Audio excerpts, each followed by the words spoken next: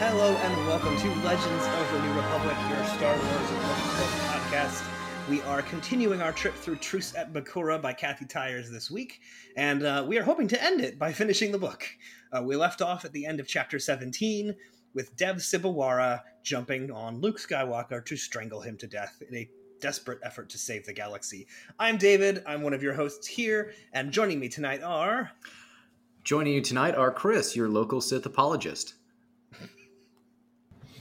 And I'm Jason, and I found my Holy Grail. And I'm Kat, and I'm a Sith hunter. Chris, watch out.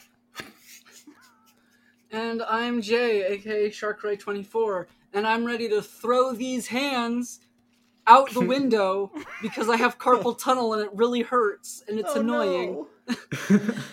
I just was want wanting to see which person you would take the side of. I just want to see your hands like fly out the window, like just do a jump cut, like you just rear back and then suddenly just see hands fly out the window outside, and we're all just looking at you, going, "Wait, how did you do that?" I gotta do a Luke Skywalker where my hand falls off and suddenly there's a giant bulge that suddenly mysteriously formed in my sleeve somehow after my hand was cut off. One arm is about 6 inches longer than the other suddenly. So wait, I'm curious, Jason, what is your Holy Grail? Okay, so I was going through my storage locker.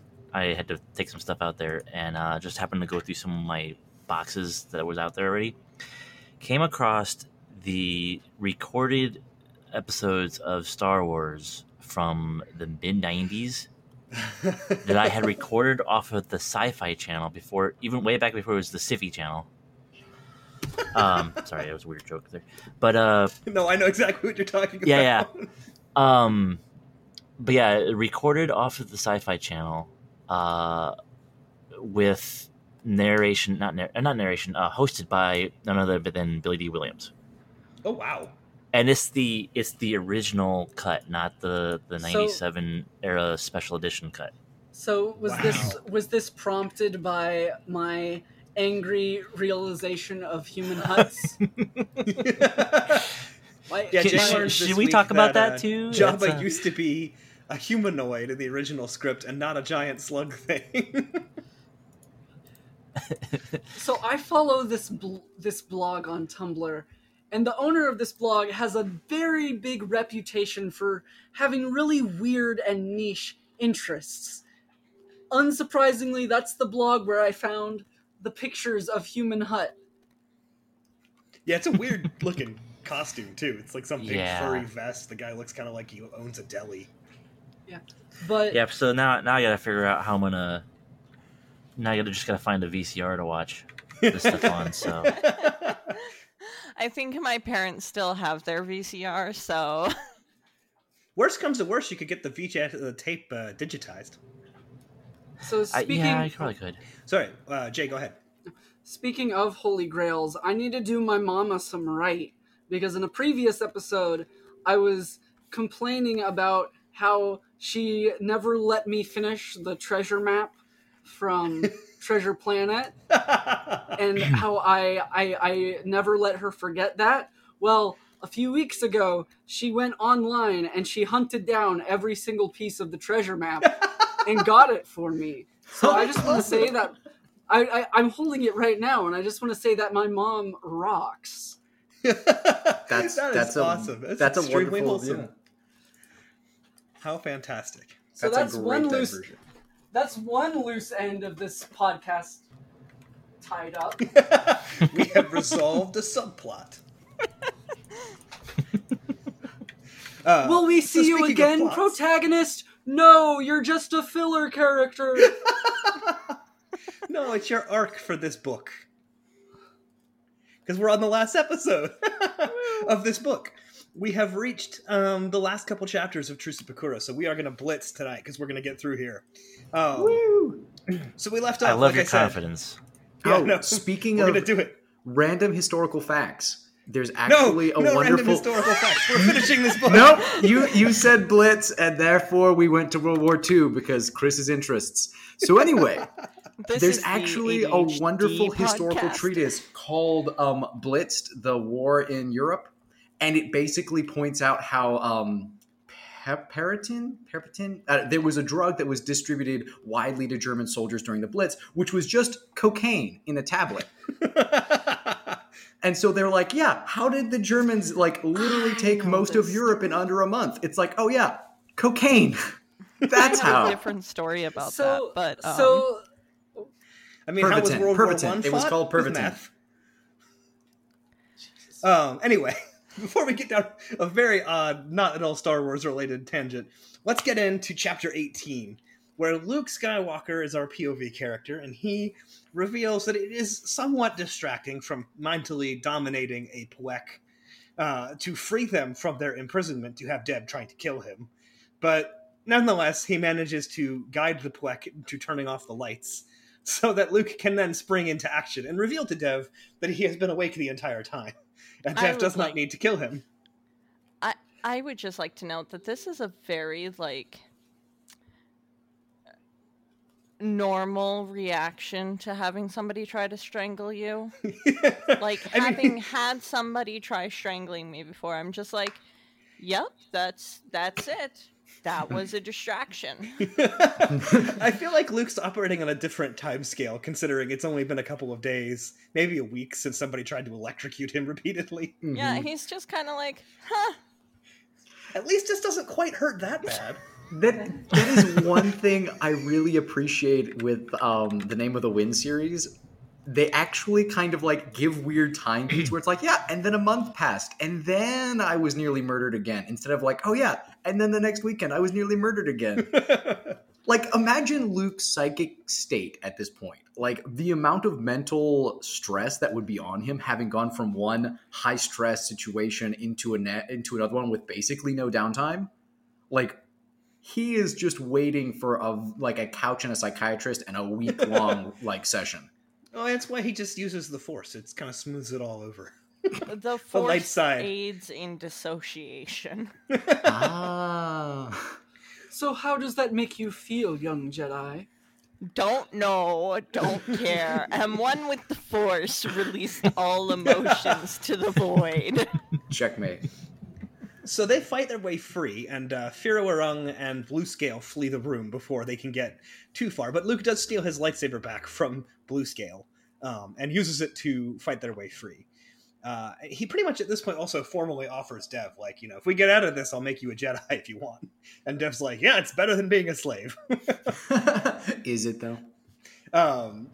So Luke's like, okay, so what is this chair thing they were trying to strap me in? And Dev explains entekment, and then Luke's like, well, how many of these do they have? And he's like, how many do you want? And so then they decide to go sabotage the ship to prevent the entekment devices from being used ever again. So they start fighting their way to the kind of maintenance levels of the ship. And along the way, they run into some traps that the Searook have set, big electrical shock traps. And Luke uses the Force to contact the entect spirits that are inside of the electrical circuits and convince them to basically trigger the traps too early and then dissipate. So they're disarming traps, which is confusing the Searook because they're like, why aren't any of these traps working? And they're on their way to the engine. Which is a very realistic response. They worked hard on those traps. Why do they just keep going off when they get close to them, but not quite close enough? So who would have ever guessed? We then switch to Han's perspective for just a second, because he's in the space battle fighting against the Searook. And he's jealous of the new Imperial DEMP guns. It's D-E-M-P, it's all capitalized. And they talked about these a little bit earlier, but we went over them. I think it stands for Directional EMP or Directed EMP. Yep. It's basically a gun that disables other ships. But they don't work, because all the ships that are armed with DEMP guns accidentally disable themselves and get destroyed. And then Han says, I guess I'm glad I didn't get one for the Falcon. So it's just kind of a neat moment to me, because it's like, oh yes, the Empire's stuff sometimes doesn't work, because, they're evil and they have the coolest toys, but they also don't do safety. Well, and this is something that's covered in multiple sections of both the Extended Universe, the Legends Universe, as well as the TV series and such, is something very realistic about how militaries work. They don't give the contract to the people who design things well. They give the contract to the people who offer to do it for cheap. Exactly. I mean, that's pretty much the stated reason why TIE fighters exist. They're fast and they're cheap, and the fact that they don't have any shield generators on them doesn't matter because they can make 1 million of them. Exactly. Speaking from somebody who's dealt with military contracting and stuff, it's not always who does it cheaper. Sometimes it's just who gives more kickbacks to the senators in charge of the committees. Right. That's Even fair. better. We should address the Even crony better. capitalism and nepotism too. Yeah, people, any group giving any other group money has basically like two motivations: getting me the most of X as possible, or giving you the most of the X that I have to give as possible. Yes. I read a thing about like cups for a Navy base ending up being marked as like $8 per ceramic mug. Oof. And I just thought to myself, TIE fighters are like those ceramic cups. Can you even imagine? I can't remember if it's the next book or if it's one of the books in that trilogy, but I believe there is some talk in our next set of books, at least, about the Imperial shipyards and how these things get built. So we'll have that to look forward to, and along with some interestingly named characters. But we'll get to that when we get there. Talking about the X-Wing series? I'm thinking about the Mandalorian armor because there's a character in there who works at the shipyards. Oh, okay.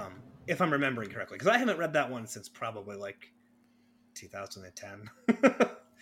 Well, you know what they say about TIE fighters is that they're really great to prevent a stalemate. Get it? TIE fighters? To prevent a stalemate? It seems like that's how you would get a stalemate. No, because it's like a tiebreaker, but it's a fighter. Yeah, because you show up. They and literally, yeah, it shows they up and literally fights all the fight- ties. yeah, they fight against the ties. That's the joke I was making. That is what we call a pro gamer joke, and I'm sorry, Yeah. I was too much of a scrub to get it.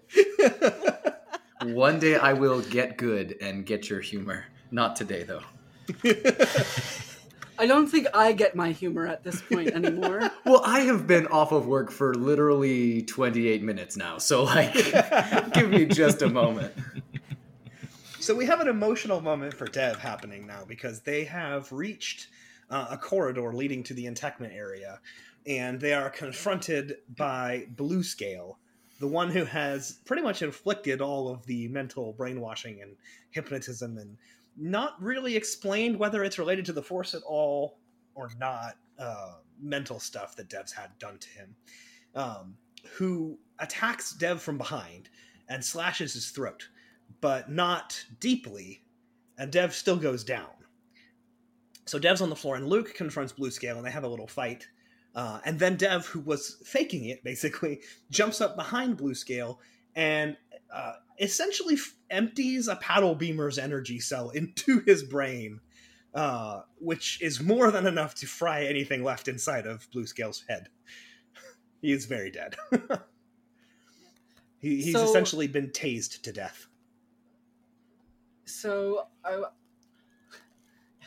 I was thinking about this power that the Sirook have, and like we've established, it's not the Force, but it's very similar to the Force in many aspects. Yeah, it's a little bit weird and vague. So maybe it's just the Ekroth. That was another joke. I got it after a second, but there was a moment where my brain had been thinking about the Waru, which is a whole other thing we'll get to, and I was like, wait, is there another anti-Force? Is there actually something called the Ekroth? No, but there is something called the Waru, and it's a whole other thing. We'll get there eventually. No, that was mostly a joke, but my best guess for, like, seriously, my best guess with the whole psychic connection things is we've seen how the Sirook communicate through high-pitched frequency sounds. Mm-hmm. And my best guess is that their brainwashing of humans has to do with those high-frequency sounds that humans can't hear. That's very plausible, actually. I like that explanation. Because humans in real life have been shown to be susceptible to the effects of frequencies that we can't even hear. Right. A lot of riot equipment that's been coming out recently operates under that assumption, because you can essentially destroy people's sense of balance with those vibrations, because it throws off your inner ear, and you can also make people nauseous for that same way. Go ahead. And especially with Dev being a teenager, they found that teenagers and adolescents and young adults are more susceptible than any other category of people. Mm-hmm. I like that explanation, because otherwise it's just one of those weird things. Because Star Wars is pretty explicit about the fact that the supernatural stuff that happens in the setting is all the Force. There isn't multiple sources of supernatural power. Mm-hmm. Except for the Waru, but we'll get there. I like it because it reminds me of Mass Effect 3 and 2 and 1. Yeah. But not all the parts of those games that disappointed me. I just finished replaying Mass Effect 3, but it was heavily modded, and I love that game. I'm going through Andromeda now, because you talked about Mass Effect, and I was like, damn it, gotta install it. I have never finished Andromeda, but it's not Andromeda's fault. I just always get distracted sometime after I get the Nomad. I entirely disagree. I think it's entirely Andromeda's fault, and you can cover for it all you like. I feel bad about Andromeda because it's pretty obvious that the fault of Andromeda was just the fact that it got foisted off on a studio that was not ready for it. Like, it wasn't BioWare making it; it was BioWare Montreal. And you know who I feel bad for? Full game. You know who I feel bad for? Luke Skywalker and Deb Sugawara, because they're topical. It's true. And Luke is actually beginning to cough. And he doesn't know this, but we as the audience know that means his parasites that are in his lungs are hatching. And of course, because a dramatic moment has happened, we switch over to Han and Leia's perspective to build some tension. And they're arguing with Peter Thanos, who is shooting down the Searook escape pods. Thanos has been told that there's some form of contagion that needs to be stopped from reaching the planet. Because Nereus obviously knows that Luke is infected and thinks that the entire Searook ship is going to have these parasites on it soon. And he implies they're way more contagious than you might expect if you're thinking of them like chestbursters from Alien, which is like their closest analog. But he seems to think that if they get onto Bakura, it's game over for Bakura, which makes me think it was pretty stupid of him to put them on the ship in the first place. Why did he have them on Bakura in the first place? I know, it's like, you had these things here. What are you doing, man? But anyway, it's Nereus. He's not very smart. But Leia still thinks that it's kind of a war crime, because it totally is, to be shooting down these escape pods without any rhyme or reason. I mean, it is a war crime. Exactly. They've surrendered. You really shouldn't be doing that. And as soon as the majority of the escape pods are mopped up and the Searook fleet begins to retreat, the Empire shoots the Flurry down, the carrier. They blow it up and start shooting at the rebels and cut off communications, basically.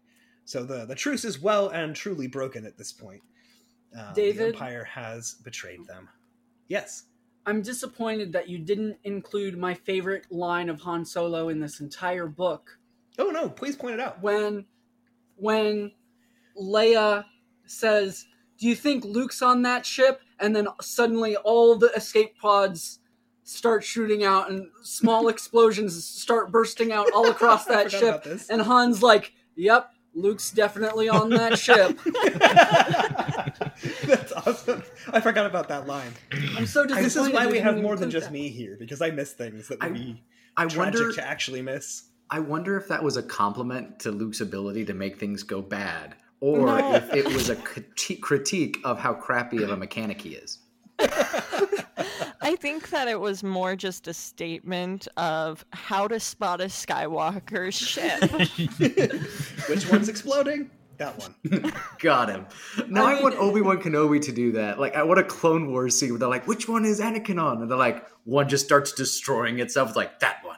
I honestly think that happened at least 8 times in the Clone Wars show. Has, yes. It literally has. And I'm betting this is a complete headcanon.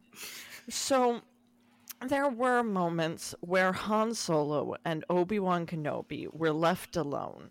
Mm-hmm. And I'm sure that Obi-Wan was just sitting there with a cup of caf, going, so here's how you handle Skywalkers, sir. See, I have a headcanon for this now too. My headcanon is that Han Solo doesn't know Obi-Wan's dead at all because he didn't see him die. And he was busy flying the ship during Luke's whole sad Obi-Wan's dead moment. So he doesn't even know. And Obi-Wan has just kept popping up and talking to him as a ghost, being like, Skywalkers, am I right? This is my emotional support Force ghost. He shows up and is like, I know, man, them feels though. I just imagine someday down the line, Han's just like, all right, Ben, you gotta tell me. Leia's mad. What did I do this time?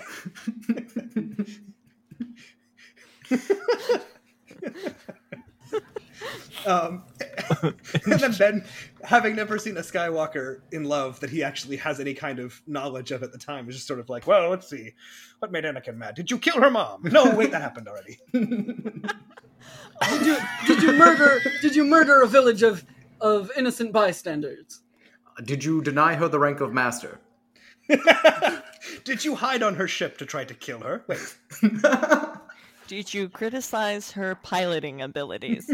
Did you tell her slamming his fists down on the table. That's it. No, did you mention sand at all? Did you tell her that only Sith deal in absolutes? Did you say that she was like a brother to you? There's a great blooper from Revenge of the Sith where Anakin's carrying around Palpatine on the ship in the beginning. They're trying to get off the Grievous's cruiser, and they're there's sparks and explosions going off on the set, and they're running to the elevator door, and they get there and he hits the door with his fist, and you just hear George Lucas off screen being like, wrong door. I have seen those bloopers. Anyway, so we made it to chapter 19. And we see Gariel here at the beginning is still with Nereus in his office watching the battle on his hollow table, which I am pretty sure is not the bone table. No. It's the bone table. And he has a little hologram projector thing in the center. The bone table produces images of destruction. At this point, there are rebel ships disappearing off of the hollow display. And Gariel gets upset and says, wait a minute, what are you doing? You can't attack the rebels. That's against the rules. You can't do that. That's illegal. Exactly. And he's like, well, wait a minute. What do you think the Empire is going to do if they find out that we made a deal with the rebels? So I have to eliminate the evidence. And he makes a pretty good case from an Imperial perspective, actually. But at this point, Gariel has officially switched sides mentally. So she is still incensed about it, even though it makes sense from an Imperial point of view. It's scummy, but it makes perfect sense with the Imperial mindset. I told you the truth from a certain point of view. Exactly. I have morals from a certain point of view. So Han realizes they're losing, and he's desperate. He prepares. He's going to try to suicide ram the Dominant with the Falcon. The Dominant is Peter Thanos' ship, to try to get the rest of the rebels out. And Leia's like, wait, before we kill ourselves, why don't we see what Luke does? Yeah, he always does something. He's already busy destroying another ship. I don't see what the problem is asking him to do as a solid on a second one. Yeah, really. Yep, Luke's definitely on that ship. But Luke seems like he's going to come through for him, because he and Dev storm the bridge of the Shrewer, and they confront Firawurrung. And while Dev and Firawurrung kind of square off, Firawurrung, I have no idea how you're supposed to say half of these in the audiobook. In the audiobook, they pronounce it Firawurrung. I hate it. Wow, I can't even say that. Firawurrung. Firawurrung? But there's big F. So you just mumble it. Just Firawurrung.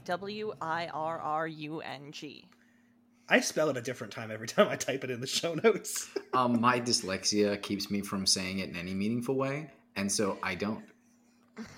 I say the lizard guy. And Luke uses the Force again to convince both the battle droids and the ship itself, basically, to attack the Empire and distract them from the rebels, to essentially intercede and break the pressure off so the rebels can get away. The true power of the Skywalker family is just excessive distraction. Unfortunately for both Dev and Luke, this means that Dev is on his own for a second against who, despite Dev not being brainwashed anymore, he still can't quite break the imprint that Firewurrung basically has left on him, since he's basically been Firewurrung's pet for a long time. He mentions like sharing a nest, like sleeping on the edge of his nest, and being, even though it's all manipulative, he was still treated the way that you treat a good pet by Firewurrung. And there's just a moment's hesitation that Dev has about shooting him. This is what an emotionally abusive relationship between an adult and a child looks like. Yeah, it's really tragic too, because Firewurrung shoots him with the paddle beaver, because he hesitates. So it's entirely down to the way that Dev has been treated, that Dev can't bring himself to do it, and it still ends up costing him even more, as he takes a shot and goes down. And we don't know how he's doing after that. We just know he was hit with a paddle beamer. And then Luke jumps and tries to intercede by killing Firewurrung. But before he can help Dev, the parasites become a critical issue and start going for his aorta. So Luke fades into a trance trying to fight them off, and coughs and splutters on the floor. And meanwhile, the rebels form a defensive screen to try to get the Falcon to the Rook cruiser to rescue Luke. And we get to chapter 20. We're just blitzing through here, as I said. Yeah. And by the way, speaking of World War II and cocaine, there was actually a Finnish soldier who got lost fighting the Soviets during World War II. I was going to tell that story. Okay, Kat, because you are my favorite, you can tell the story instead. So there was a Finnish soldier who got separated from his battalion, and he had the battalion's supplies of cocaine. And he was looking around, and he was like, I'm going to die anyway. So he took all of it at once. Oh, no. This dude, among other things, there were many highlights to his 2-week solo rampage. First off, he broke into the gulag, rescued people, and then broke out single-handedly. Second, he managed to evade capture entirely on skis. Third, as far as anybody could tell, after, he came down off of the exceptional high, he had eaten multiple raw birds whole. What? He managed to wipe out several enemy battalions single-handedly, took out snipers, and when he finally got back and such, he had lost somewhere along like half of his own body weight. He weighed something like 90 pounds. Yeah. Wow. It was incredible. And I'm sure must have done intense psychological damage. I'm sure. To both him and the enemies. Wow. Don't do a battalion's worth of cocaine, children. Even if you have skis. Not even once. No, if you have skis, you know that you will survive. I just imagine like the Germans walking through the forest, and suddenly some like insane Finn on a pair of skis comes flying past, dual wielding machine guns and swearing in Finnish, with just like with a dead bird half in his mouth. This needs both to be eyes a movie. fully dilated, just huge pupils. This needs to be made into a movie, like Pineapple Express World War II edition or something. No, I think Well, and there are two directions that the movie could take. You could call it Snow Crash. One is the perspective of the Finnish soldier and such, and that would be a rather trippy movie. Why do I feel like this movie would star option Tom Hardy? is from the perspective of the enemy soldiers, and that's a horror movie. I disagree. You're forgetting the one super viable option. 3. It's as much as I don't like those movies, take it from the perspective of like The Hangover, where it starts where he's waking up from this cocaine fever and slowly piecing together what he's done. See, this is my take. I think it's a K-drama about two Koreans that got lost and end up on the German side in the war, just trying to get back home. And while they're doing that, we just intercut with this Finnish soldier just going rampaging through the forest. Like, they're just walking around going, how are we going to get back to Seoul? And they're like, we don't know. Suddenly you see him fly behind them with the skis and the bird out of his mouth. And they're like, what happened? They're like, huh? That just sounds like someone mixed together Old Boy, The Pineapple Express, and Rosencrantz and Guildenstern are dead. I was about to say Rosencrantz and Guildenstern. What I'm saying is, though, and what I think we can all agree on ultimately, is that the Finnish need to get on this for the sake of the world. And if there's already a movie about it, I will pop on the subtitles, I will read the translations, and I will be thrilled, no matter what direction it takes. So, this actually made me think of something Star Wars related. Whoa. Because this cocaine okay. super soldier is basically like the Nordic berserkers. And it makes me wonder if there's like a Star Wars equivalent. Wookiees. Palpatine's son. Wookiees. I feel like the closest thing is a Sith. It's a Wookiee. Because it's a Wookiee. up until really the reboot, I think drugs were mostly not talked about in Star Wars. There was spice, but even then, they kind of stopped. They steered away from it up until the latter half of Legends. Really, there is an arc, if we get that far, of the young Jedi Knights that is basically like a very weird drug PSA masquerading as a Jedi novel. It's very weird. Gotta love Part those of that's 90s. also because a lot of these books were written for teens and young adults in America in the 90s, early 2000s. Yeah. Hey man, drugs aren't cool. Luke Skywalker doesn't do them, so neither should you. No, but his grandson Also, the sad did. thing is that they made their drugs very cool, like the webs of space spiders that you take that let you see the future and is explode such a and great exposed book. to light. That is such a great book. I can't wait to get to that book. It's so good. But no, I would honestly say it's Wookiees, because Wookiees, usually with Berserker Rages, you actually have a tied physical prowess to it, where like your physical strength is increased, or at least that's how the stories are proposed. Wookiees canonically have a real bad temper, and also have that physical aspect of strength and being able to kind of go into a rage. Like in the games, at least, they talk about specifically they have a term for people who kind of have gone too far and used their claws in a fight, and they call them mad claws. And things like that, where basically it's implied that they lost themselves so much to this rage or this fury that they became animals to some degree. So I still think Wookiees are technically the berserkers of Star Wars. And the moral of this story, as Han Solo will repeatedly tell you, let the Wookiee win. But really. So speaking of winning, the Imperials appear to have done just that on Bakura, as Gariel is about to give up and doesn't see any other options but to accede to Nereus's demands that she make a broadcast telling all the rebels to stand down, or the revolutionaries. Because it seems like the Empire has outplayed them at every turn, and her uncle Jorg is brought in as a hostage, and they're going to execute him in the room with her if she doesn't make the broadcast.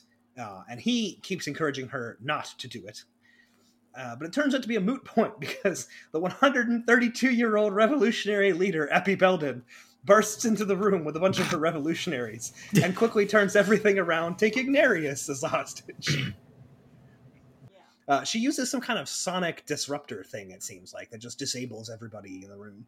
Well, and the then she steals power the guns. and the power of weaponized Karen. She just destroys. I think it's actually she's using the device that messes with the stormtrooper headsets, because it's only the stormtroopers that are affected. Their helmets start blaring really painful noise, and they drop their guns. They managed to get the access codes to the communications channels after it got switched, after they used the last access code. And then essentially they were like, Dubstep, but loud. Max like volume jizz music. There's a weapon in Saints Row the Fourth, which is literally just a gun that shoots weaponized dubstep. Oh And my that's pretty God. much what's just happened here. So the Bakurans basically succeed in their revolt because they've captured the Imperial Governor. And realizing this, Gariel and Epi basically decide not to kill Nereus. They're going to keep him captive because killing him would just kind of legitimize or delegitimize their evolution, essentially. They want to And prove that also they're better because than she him. thinks that, hey, you know, if we turn him over to the rebels and he actually did manage to kill their Jedi, I feel like they'll come up with something more creative than us. Yeah, I think she says something at some point where she's like, we were going to just try you ourselves, but after what you've done to the rebels, I think the rebels will be harsher on you, so we'll give you to them. That's literally it. And I think that this highlights Epi Belden is not making this decision because she's merciful. Right. She's making it because she realizes that outsourcing ideas for punitive actions may be a good decision because she hasn't seen what the Rebel Alliance will think of it yet. And she's like, well, if I lost, you know, one of the greatest allies that I had due to this fuckwad, I would probably be way more pissed than if, you know, I were simply fighting for the safety of my planet and such. Huh. I wonder if they'll invite me to the execution. Well, it's a very interesting concept, though, because the rebels, technically speaking, could be that could be considered war crimes depending on how they punished him.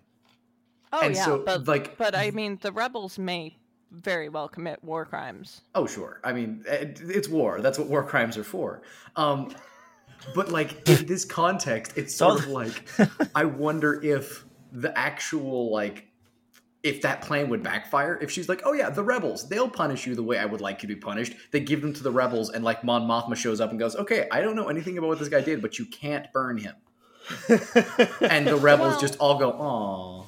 I see a twofold aspect to this. First of all, if Epi Belden is legitimately a truly moral character and so on and so forth, then she can utilize this to determine whether or not it would be safe to enter into an official alliance with the rebel forces. Mm-hmm. Very Machiavellian. Chris approves. Keep going. Machiavelli's The Prince is an interesting read, and I disagree with him on many points, but... it's also a satire, but most people don't know that. But keep going. It is a satire, and I love that you know that. I still disagree with some of his points he was making through the satire. Oh, sure. Machiavelli was far from perfect. Yeah. The second things that you only hear here, apparently, is that if she herself is not a moral leader and such, she can claim ignorance and still get what she wants, so it will prevent her position from being questioned, even if the rebels do, you know, torture and kill him in a horrific way.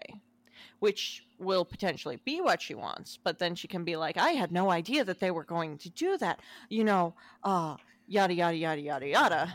Mm-hmm. I am shocked and appalled. Appalled. Keep her position stable. Right, and for a planet that has until recently been ruled by another intergalactic governing body that did exactly that kind of thing, it would not be exactly hard for the Bakurans to believe that happened without her knowledge. Exactly. And those that knew probably wouldn't care. So, because basically the reason that they are turning him over to the rebels is that he claims to have killed Luke, we find Luke on the floor of the bridge, in kind of this like force fugue state, trying to convince the parasites to leave his body without killing him. and he manages to essentially convince them that they want to go up, not in. And so they just come up through his throat, and he throws them back up onto the bridge without letting them chew through his lungs into his heart. Well, and he specifically tried thinking about the smell and like sensory information surrounding blood, and then just Right. like created a force illusion of that to lure them around, and like It's pretty clever, very clever, especially for someone coughing to death. But fascinating is how like centric to the assumption that these creatures perceive blood the same way a human would. Right. Well, the Force is like, it just smooths over these kinds of things. It's like magic, except it's not. But I think it was an interesting way of doing it. Like, he connects kind of with their minds and then lures them out. But he's so weakened, and they're so primitive that he can only do it with one at a time. Yes, so it's just this weird, like, tug of war trying to get them out before one of them gets to his heart. My question is, why couldn't he just force eat them up his throat? Mm-hmm. See, the funny thing is, I don't think that they, especially in this stage of Legends, like, fine telekinetic control was not really a thing Jedi typically had. Mm-hmm. Like, the ability to do that would have been a little bit OP for early Legends Jedi. Well, okay, because they're described when he does eventually, cough them up and such, as being roughly the same length and thickness as a finger. Yes. And I mean, I'm looking at my fingers and I'm like, that's not really fine control. I mean, it's fine motor skills, but that's not super uncommon. And also, it seems like it would be a lot easier to just yank something out of that size than it would be to convince a primitive animal mind that you're the good guy and you're going to like be able to manipulate their sensory perspective so delicately that you can guide them through the entire process of just exiting your body. It's true. At the very least, it might be easier than let's say, like taking on or deadening the pain of another sentient being in the middle of a high-stress situation. That's true. Fair, especially since he's also been taking on the pain of every single human soul that he's been releasing from entekment. That's fair. He's pretty stressed. Luke is kind of like what is it, like the galaxy's martyr. Dang it, there's something like this that I don't know the term for, but there's an idea that there are people that gain their value by how much they sacrifice for other people. Luke seems to be that unironically, or at the very least without self-reflection. He's like, here, let me sacrifice for all of you because I should, without thinking that, oh yeah, the reason I feel like good about doing that is because I'm actually just doing it because I feel good about it. Hey Jay, what do you think about it? Do you think it makes more sense to force eat parasites or more sense to force manipulate parasites to crawl out on their own? Honestly, I think force eating makes more sense. And in the audiobook, that's what they made it sound like. Really? Yeah. They kind of brushed over it. They kind of just said, oh, he used the force to get the parasites out and cough them up with a little bit of blood. Yeah, it's like this whole extended sequence of him convincing them to leave in the book. No, they make it very short in the audiobook. They make it seem like the easiest thing he's done in this entire book with the Force. Oh, wow. That's fascinating because in the written book and such, I actually read it as being one of the more difficult things that he had to do. It makes sense. He's distracted. He's in pain. He's bearing all of the pain of these souls. Dev's just been shot. And not only is he trying to heal himself from these things, they are actively eating through his lungs while it's happening. But he does get them out. And when he does, he sees that Han and Leia have arrived on the bridge to get him out. But he also discovers that not only did Dev get hit with the paddle beamer, the bridge collapsing around him and the amount of paddle beam or energy he took, he's very badly burned, and he is in really rough shape. Like, critical condition, is actively dying kind of shape. So he tells Han that they have to bring Dev with him, and they flee the ship onto the Falcon just before the Searook ship explodes. See, now we're missing my favorite interaction between Han and a Skywalker. All right, let's hear it. Han's response to Luke saying, grab Dev, is, what? Really? He's so done with this. He's like, excuse you. I did not sign up for 2 rescues. Why are you doing this to me? Han Solo, I'm a one rescue kind of guy. He's not even a one rescue kind of guy. This is brought up. That he tries rescuing Leia earlier on, and he has no plan of escaping. All he actually wants is proximity to the Skywalker. So this is actually somewhere that I might need some help from you all to understand, because I was a little confused. After they get off the Searook ship, Thanos calls them and basically says, if we surrender to the rebels, will you not hurt my crew?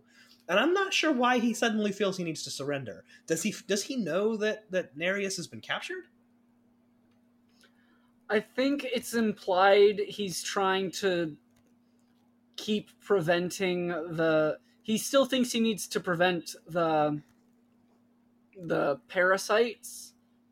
Yeah. So, Oh, if I remember correctly, it's implied he's trying to take the path of least resistance. Because he feels kind of overwhelmed with keeping the rebels at bay, driving out the Searook, and trying to deal with the parasite, that at this point he's just trying to take the path of least resistance in order to try to keep as many people alive as possible. Right, that makes sense. Okay. I kind of got a little bit of that too, that along with just him being kind of more of a stand-up guy than some of the Imperials. You know, with the story about, his backstory of him taking care of the Tals, all that kind of stuff. Like, he kind of has a heart for the people under him. They're not just fodder. Yeah, there's sort of 2 depictions of Imperials that we'll get more and more as the Legends universe goes on. There's sort of the cackling evil Nereus kind of character. And then there's more of a Thanos kind of character where it's like, they lean more towards valuing the order of the Empire and the very strict hierarchy of things run very smoothly because they're run authoritarianly, and they value that, but they don't necessarily have evil reasons for doing so. They like the very mechanical aspect of it. And I think he leans more in that direction, where it's like, he's still Imperial, but he's not motivated by primarily selfishness, cruelty, sadism, or greed. He's motivated by, this is the system I understand, and this is how life works. So I'm going to keep propping up the Empire. And we'll see, he doesn't continue to do that. So he does surrender the Dominant to the rebels, and the Falcon flies back to Salastar to assess the situation on the ground and meet with Epi's revolutionaries. So Epi brings Nereus with them to turn him over to the rebels, which turns out to be somewhat karmic, because when Luke walks down the gangway of the Falcon, Nereus freaks out, because he's like, if he's still alive, that means this planet is about to be infected with a death parasite.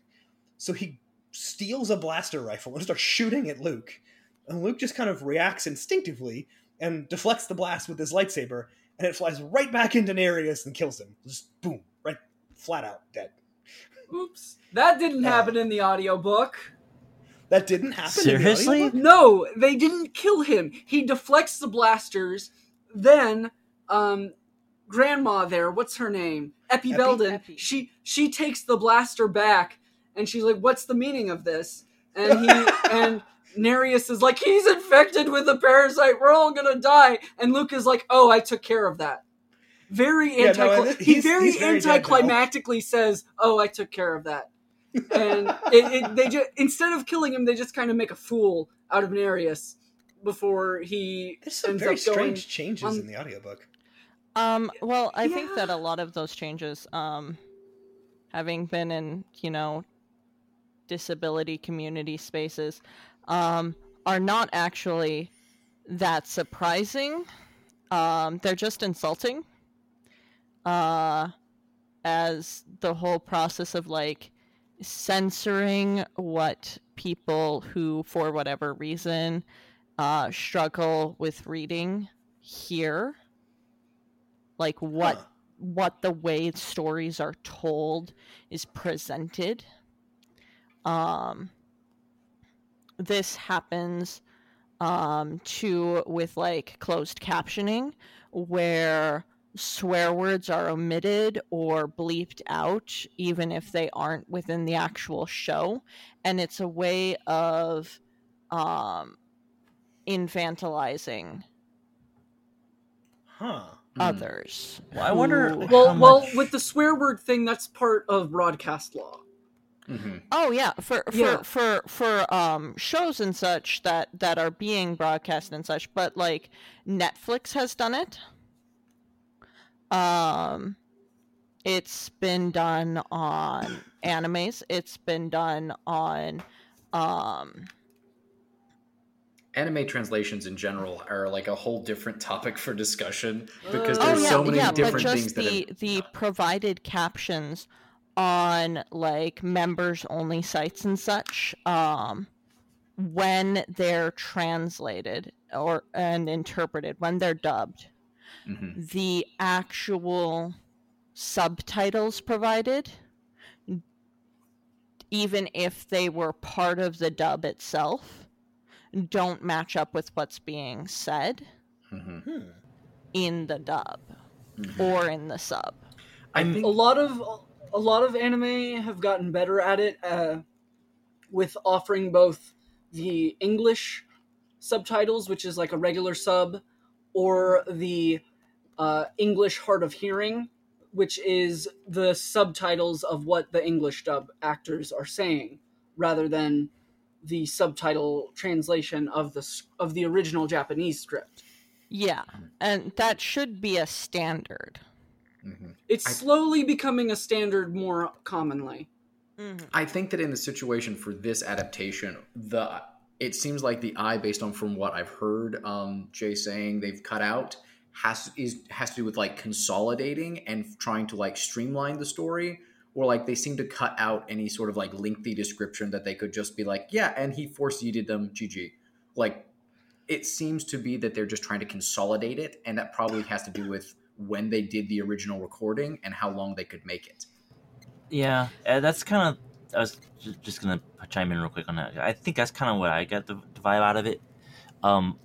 With the addition of like, if they made too drastic of a cut that it really made no sense, they may have had to kind of add an extra line or two, which would kind of make sense why Jay's interpretation of the book could be so jarring from what was written sometimes. Not anything against like Jay's interpretation, but like just, what was in the audio versus what's in the book. You know what I mean? Right. Like if she's not hearing the whole story from the audio, but there's like a difference between consolidating and literally changing what happens to a character. Yeah, and I'm not trying to defend it. That's more the problem with it.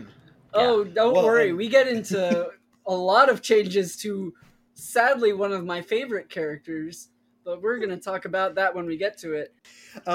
So the newly liberated Bakurans, basically Epi points out that since the governor is dead, they're no longer governed by the Empire, and they're actually free to make their own decisions.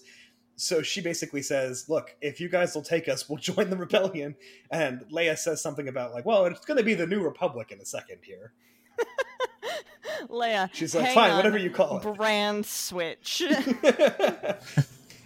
We're not rebels anymore. We're the New Republic. Leia's PR We're department in charge. Just leans over and is like, hey guys, this is where we rebrand.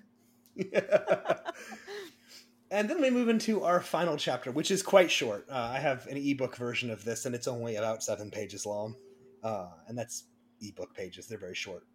So we find out in this chapter, basically, that sadly, Dev Sivawara does not recover from his injuries, and he will not be the second Jedi to be trained.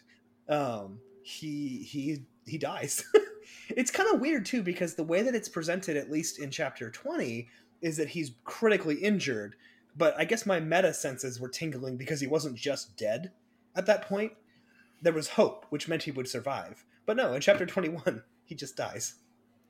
Well, see, recall at the beginning of the book, a lot of their med stasis pods are holding Ewoks and other rebels, so they do not have as much stabilization equipment as they normally would. Yeah, they were the already super strained, and I found this to be a very nice little tie-in where I was like, no, they don't have the equipment necessary to save his life.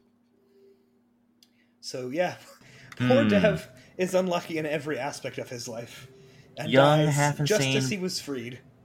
I was gonna say, young, half-insane, brainwashed kid or cute, cuddly Ewok. Who do we take out of the tank?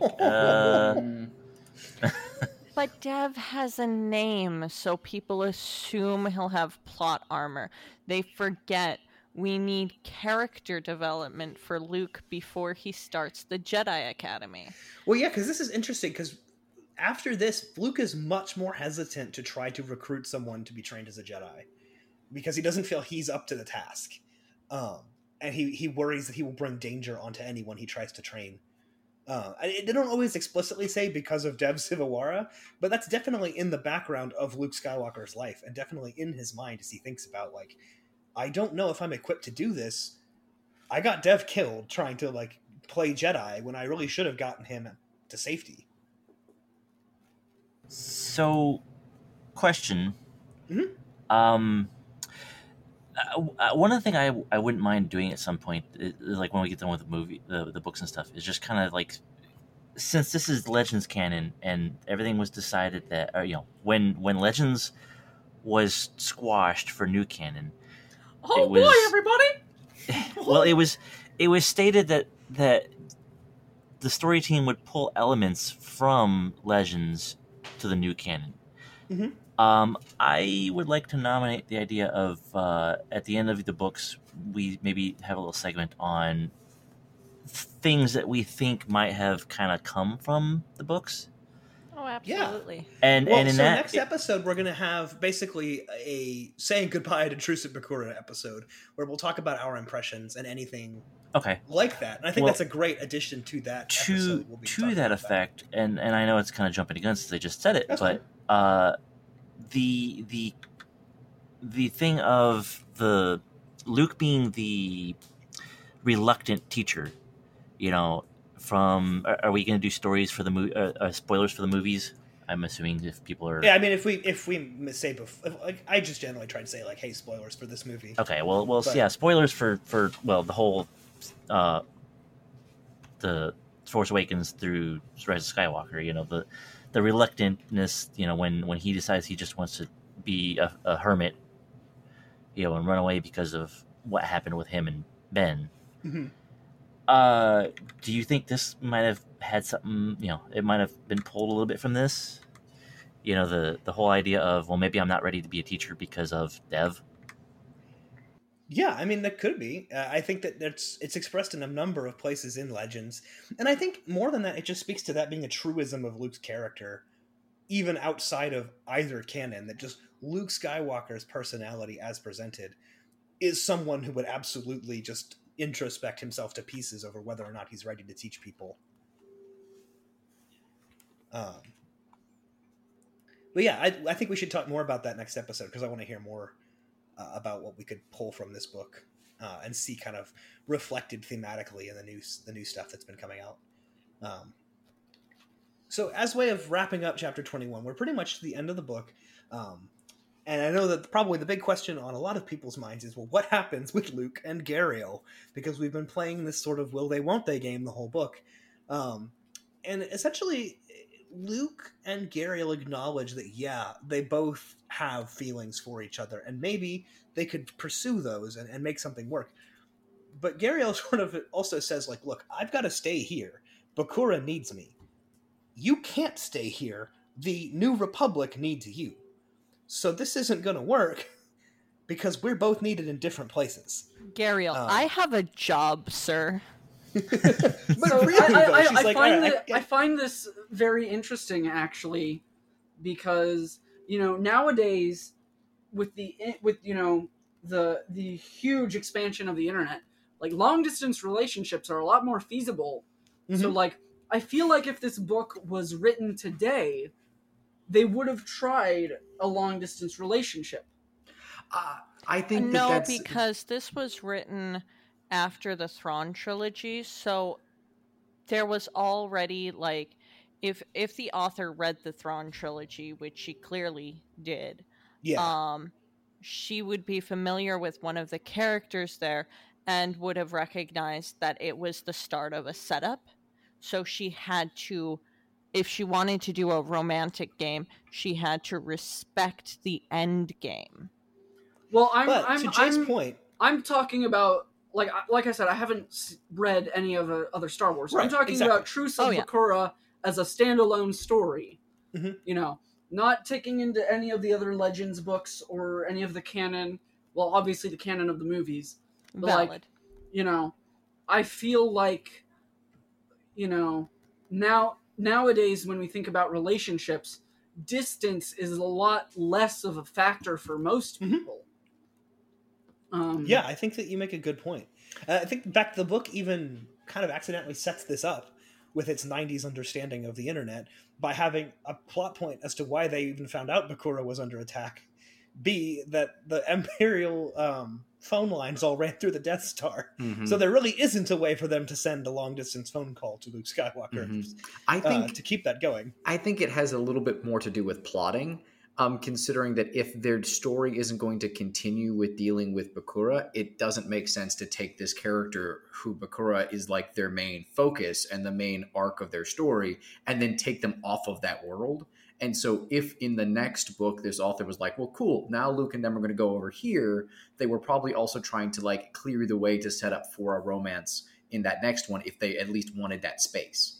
Yeah, I mean, we'll see in general, especially with early Legends novels, there was sort of a expectation that each of them would largely be a standalone. Like, they will reference each other, but they don't really start building a shared universe until the end of the 90s, at which point you start to see things interlace a lot more.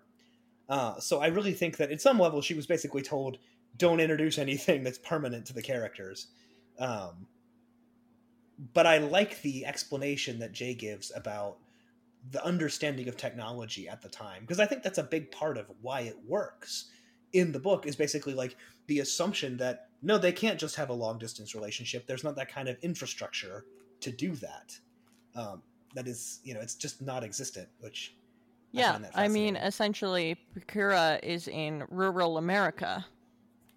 Really, it is a backwoods planet by Star Wars standards.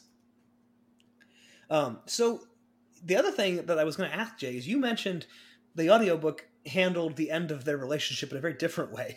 Do you want to tell us about that? Yes. So, we mentioned just now that Dev Sibwara passes away, and at the end of the book they have like a space Viking funeral for him where they jettison him from above the planet's atmosphere, and then he burns up as he's heading down towards Bakura. But he's not the only character that they do this to. Without any explanation whatsoever, any reasoning, or anything happening between the last time we see her and now, Gariel is dead and is also having her space Viking funeral. And it was just so jarring. Like, I literally had to stop and I went back a couple chapters, re-listened to it to make sure I hadn't zoned out or anything. I'm so mad because Gariel was my favorite character in this book. Yeah, I remember last week Jay came on and was all ready to rant about how they killed off Gariel, and I was like, wait a minute. They did like, what? looking Yeah, through I the think book, like Gariel isn't dead. we had like a collective record scratch when she said that, and it's like, wait, what? Huh? I was like looking on Wikipedia. I was like, but she's in another. Like she gets mentioned later. Like she's alive. It was pretty Gariel surprising. became a Force ghost. You have your orders from Commander Captain Skywalker. Which might make her that much more attractive to Luke because he kind of has a thing for that. So That's fair. Oh That's my fair. god. So yeah, I'm not touching that. Wait. You know who else Stop. isn't touching that? Stop. Ariel. Stop. we're No. breaking J again. Stop. Does Luke canonically, is Luke canonically into spectrophilia? Which Well, time? let's just say that's not the only time that a relationship with a Force ghost would come up.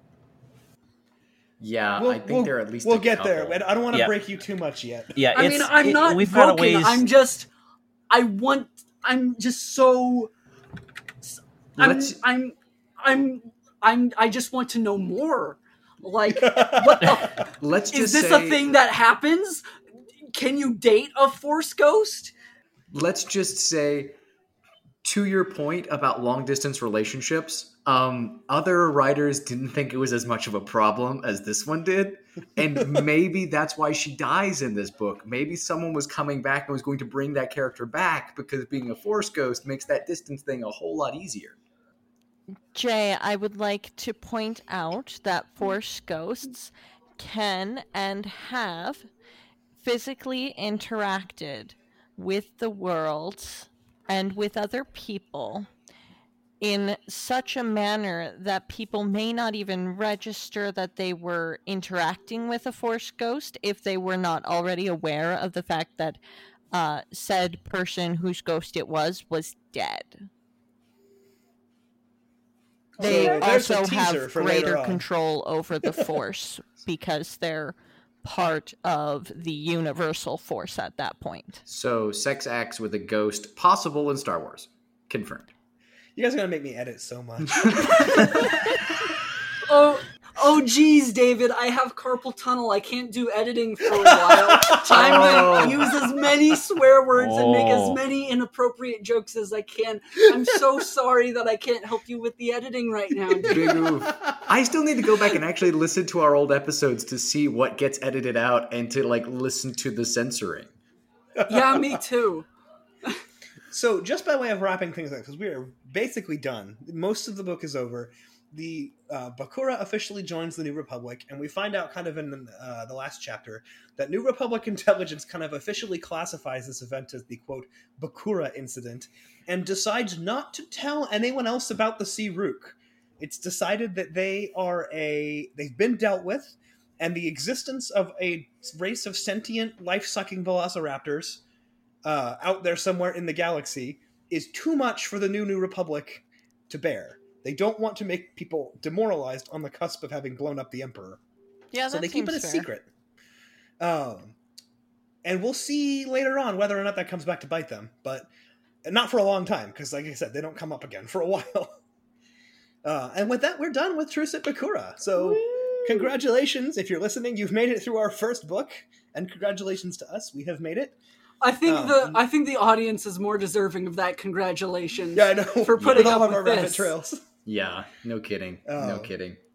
But we've done it. Truce at Bakura is over. Next week, we're going to have, like I said, a discussion about the book. Just kind of what do we think about it in general? What are some things that stuck out? What do we think it pulled, what could have been pulled from it into the new canon? And we'll sort of say our goodbyes to Truce at Bakura.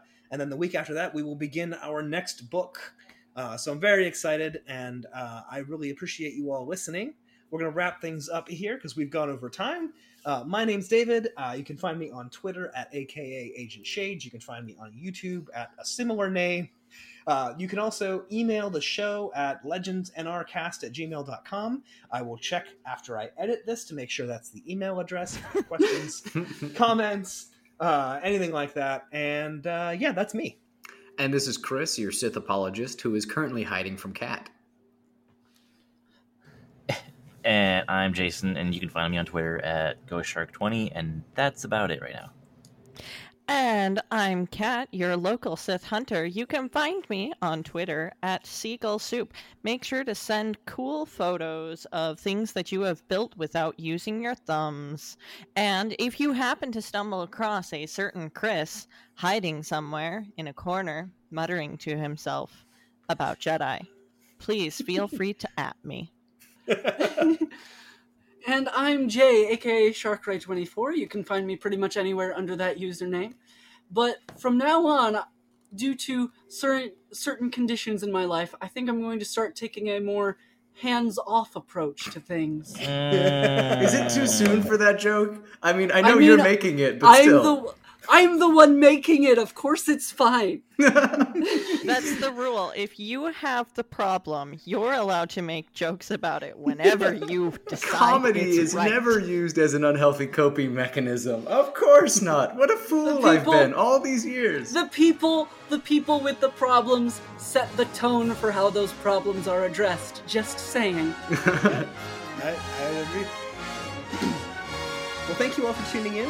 And we will catch you next time for our discussion episode of Truce at Bakura. Until then, this has been Legends. Yeehaw.